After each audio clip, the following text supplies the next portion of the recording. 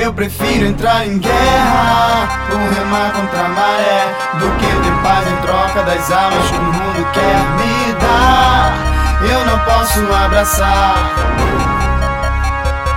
Eu prefiro entrar em guerra ou remar contra a maré do que ter paz em troca das armas que o mundo quer me dar.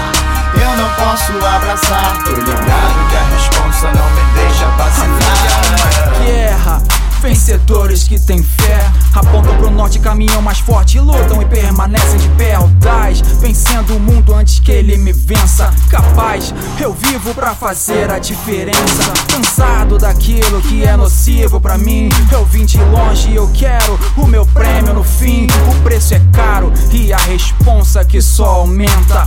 Muito é cobrado de quem tem a mente pequena. Vivem como últimos, mas sequer foram primeiros. Eles te julgam, eles agem como pioneiros. Eu vi muitos no caminho, mas sobrevoei o horizonte. Não me olhe por cima, eu ainda tô no front. Quantos mais seguirão suas leis? Quantos mais? Diga aí, quantos mais? Quantos ainda por amor lembrarão do que ele fez? Quem lembrará, mano? Quem lembrará? Quantos são? Quantos são? Quantos são? Quantos são? Quantos são? Me diga quantos são. As armas da guerra estão aí, faça valer. O muro é alto, diga FLMP. Eu prefiro entrar em guerra ou remar contra a maré do que ter paz em troca das armas que o mundo quer me dar. Eu não posso abraçar. Eu tô ligado que a responsa não me deixa vacilar. Eu prefiro entrar em guerra ou remar contra a maré do que ter paz em troca das armas que o mundo quer me dar. Eu não posso abraçar. Tô ligado que a responsa não me deixa vacilar.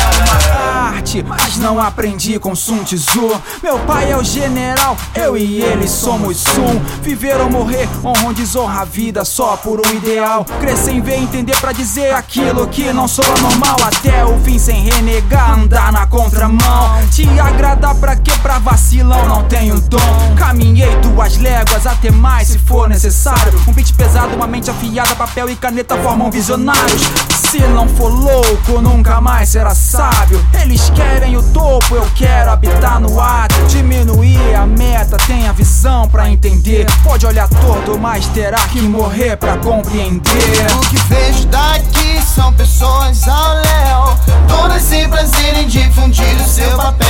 Eu prefiro entrar em guerra, mas sem me render. Levante e ande, parceiro, não se pergunte por quê. Eu prefiro entrar em guerra ou remar contra a maré do que ter paz em troca das armas que o mundo quer me dar. Eu não posso abraçar. Eu tô ligado que a responsa não me deixa vacilar.